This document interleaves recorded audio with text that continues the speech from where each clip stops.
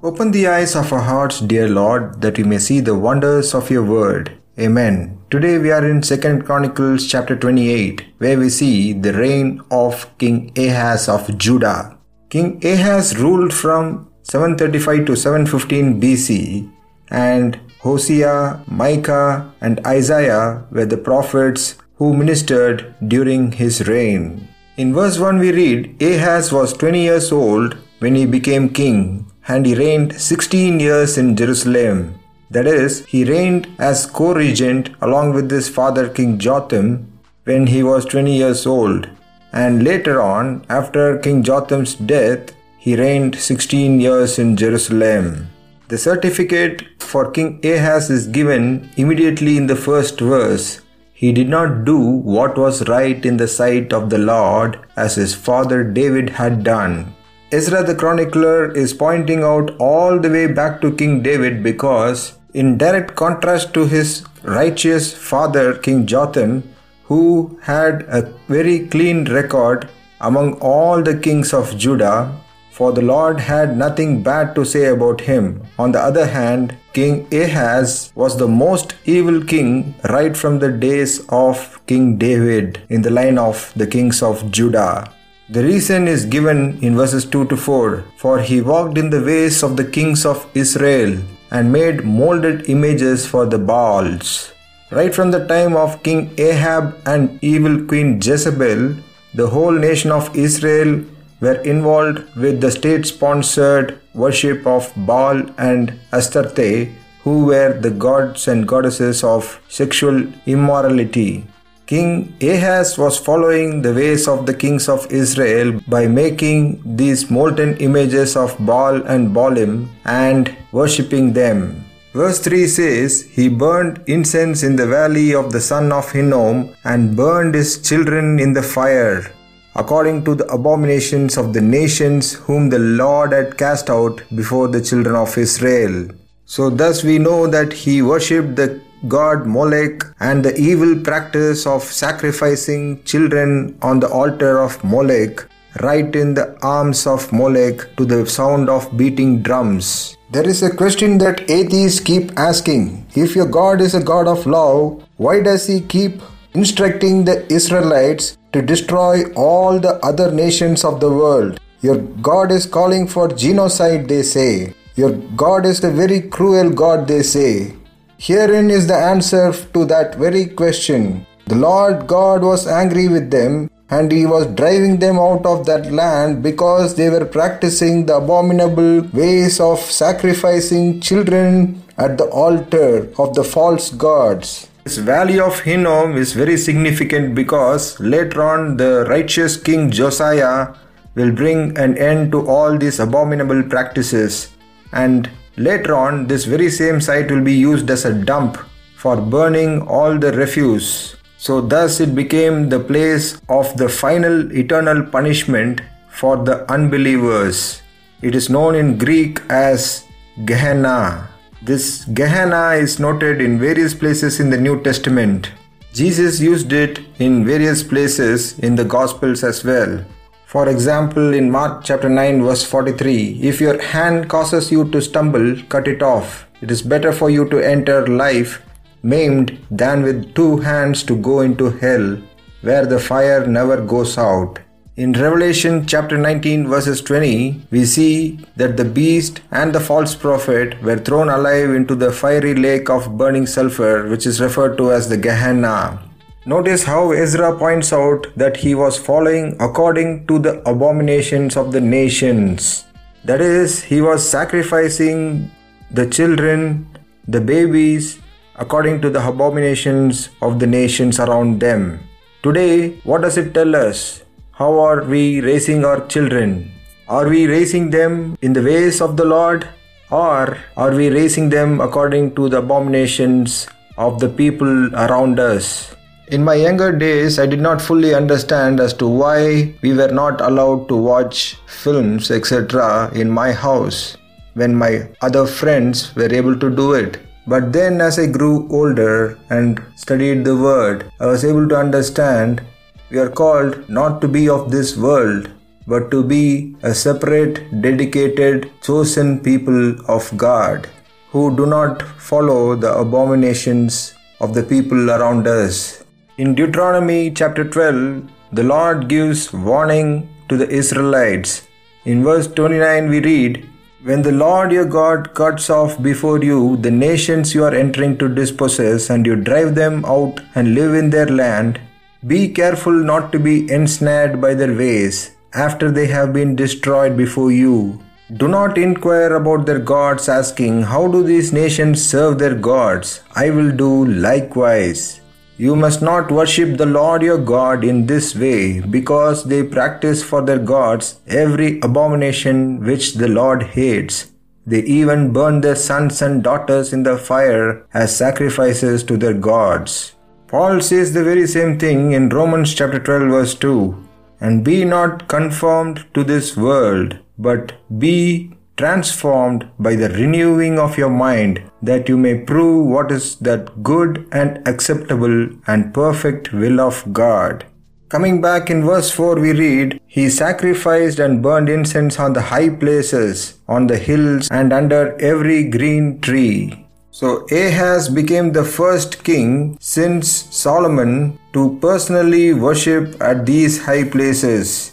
While the other kings tolerated this, and some of those kings even destroyed it, King Ahaz was very evil that he worshipped those pagan gods. These worship involved acts of sexual perversion of male and female prostitutes.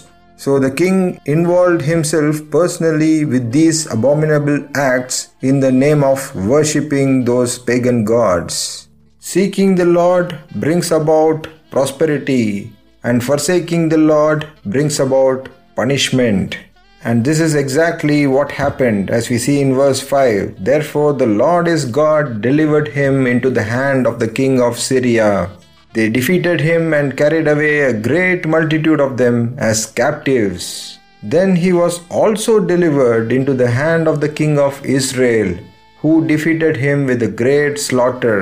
Pekah the king of Israel and Rezin the king of Syria, both of them were used as rods in the hand of the Lord to teach King Ahaz a very valuable lesson. Why did the Lord punish them like this? Because the Lord wanted them to learn from their evil, wicked ways that it is not profitable to worship those gods, because those very same people came to hurt him back, and their gods did not help him in any way. If you notice also in 2 Kings chapter 15 verse 37, we read, "In those days the Lord began to send against Judah Rezin the king of Syria and Pekah the son of Remaliah." This happened during the final days of King Jotham. However, at this point of time, King Ahaz was reigning as co-regent as well. So he might have shown his apostate ways even back then. And that is the reason they came against the kingdom of Judah. However, since King Jotham was the reigning monarch, the Lord did not allow them to gain an upper hand. However, after King Jotham's death and after King Ahaz began reigning, these two kings got the upper hand.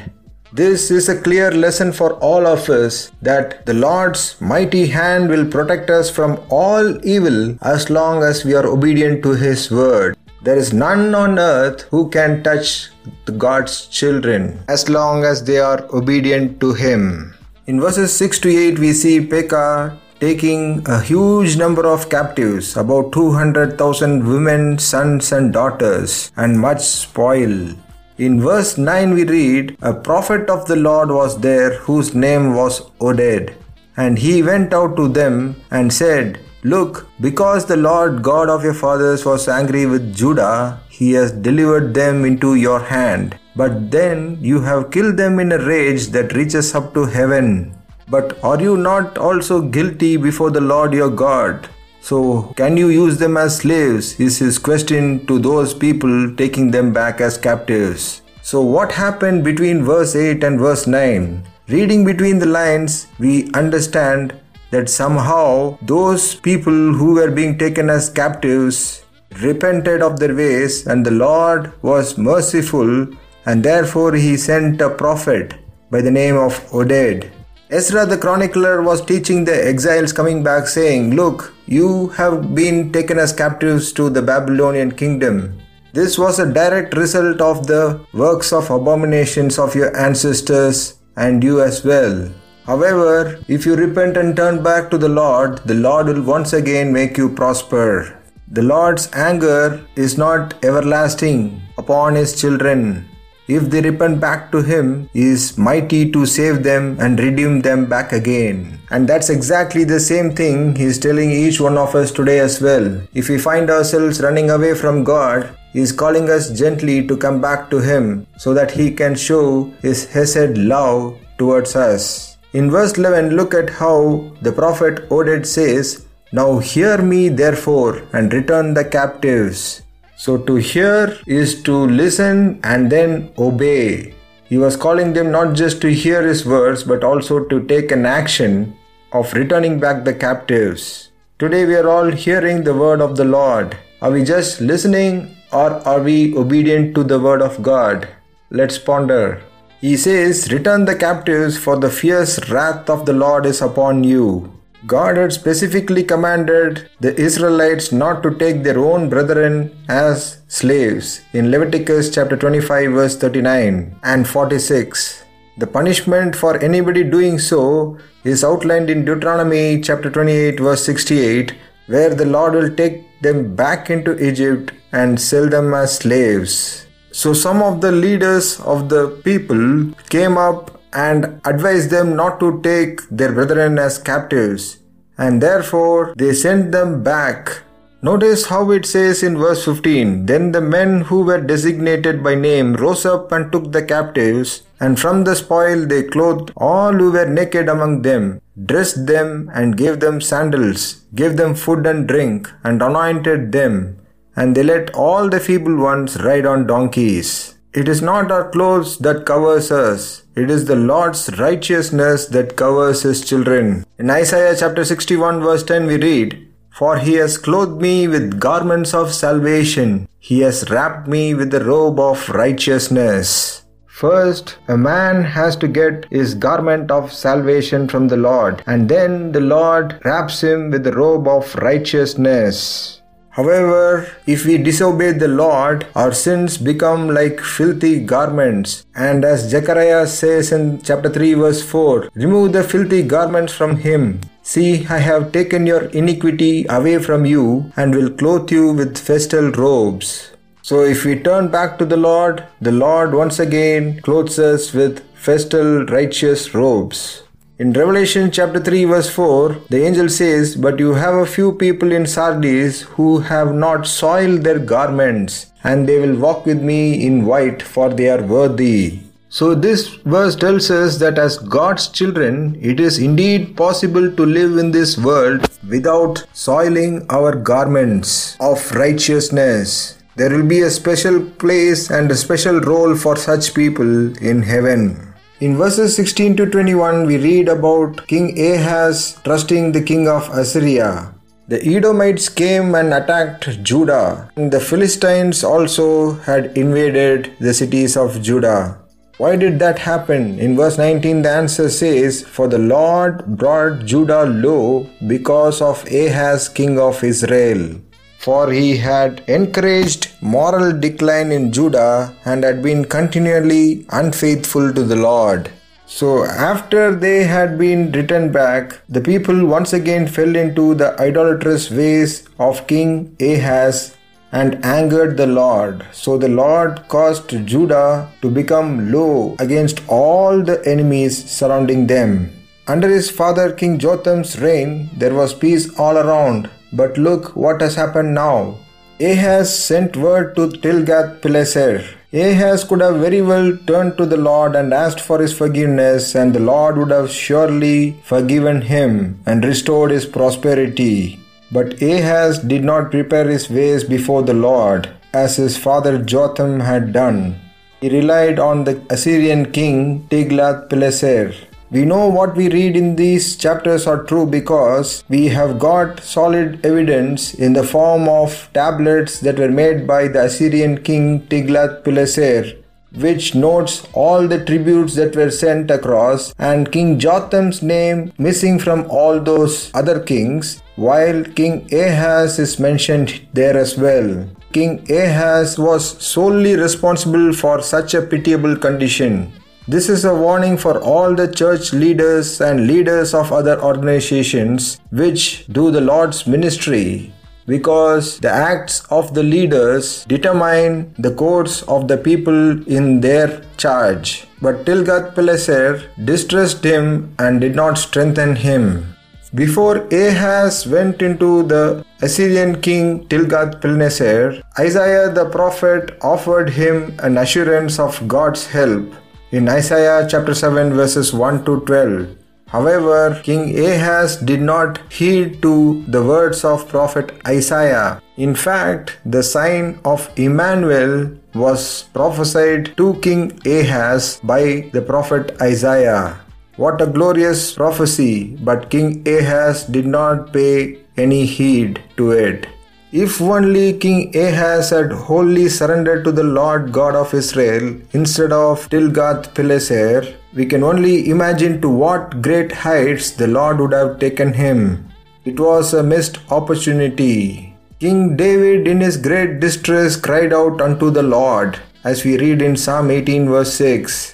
But we read in verse 22 that in the time of his distress, King Ahaz became increasingly unfaithful to the Lord. For he sacrificed to the gods of Damascus, saying, Because the gods of the kings of Syria helped them, I will sacrifice to them that they may help me.